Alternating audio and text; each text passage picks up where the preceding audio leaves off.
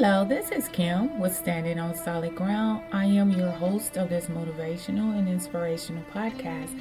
And today I want to start a new series called The Books of the Bible and what their meanings are. You know, we read them: Genesis, Exodus, Leviticus, Numbers, Deuteronomy. We read all of these books, but do we actually know what each title of the book or the beginning of the books mean? And so I wanted to start this series, even though I know it's 66 books of the Bible, but I thought it would be interesting so we understand what these book titles mean, and also what we connect to them and have a better understanding of them. Now, the books like Matthew, Mark, Luke, and John, although they're named after the different disciples, they still have meanings. So we'll get to those later on, but I'm going to start with the book of Genesis. And the book of Genesis is, and I'm pulling this from a Bible study tool book online.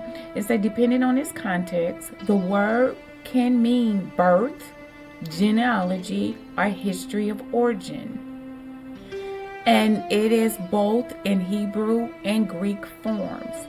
So, as we understand, in the beginning, it's the beginning of life. Genesis can be recognized the beginning of the heaven and earth, of life for animals and plants and flowers, the beginning of life for human beings as well. And it is interesting to me because I want to have a deep understanding of the Word of God. I want to get as close to God as I possibly can.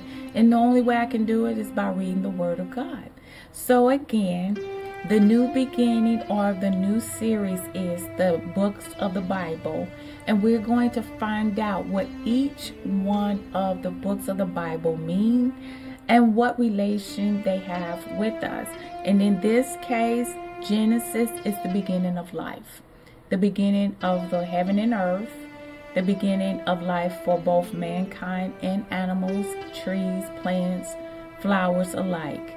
Well, I hope that you enjoyed this series. I'm going to continue on with the remaining books, and hopefully it will have a better connection with you. But in the meantime, you have yourself a wonderful and blessed day.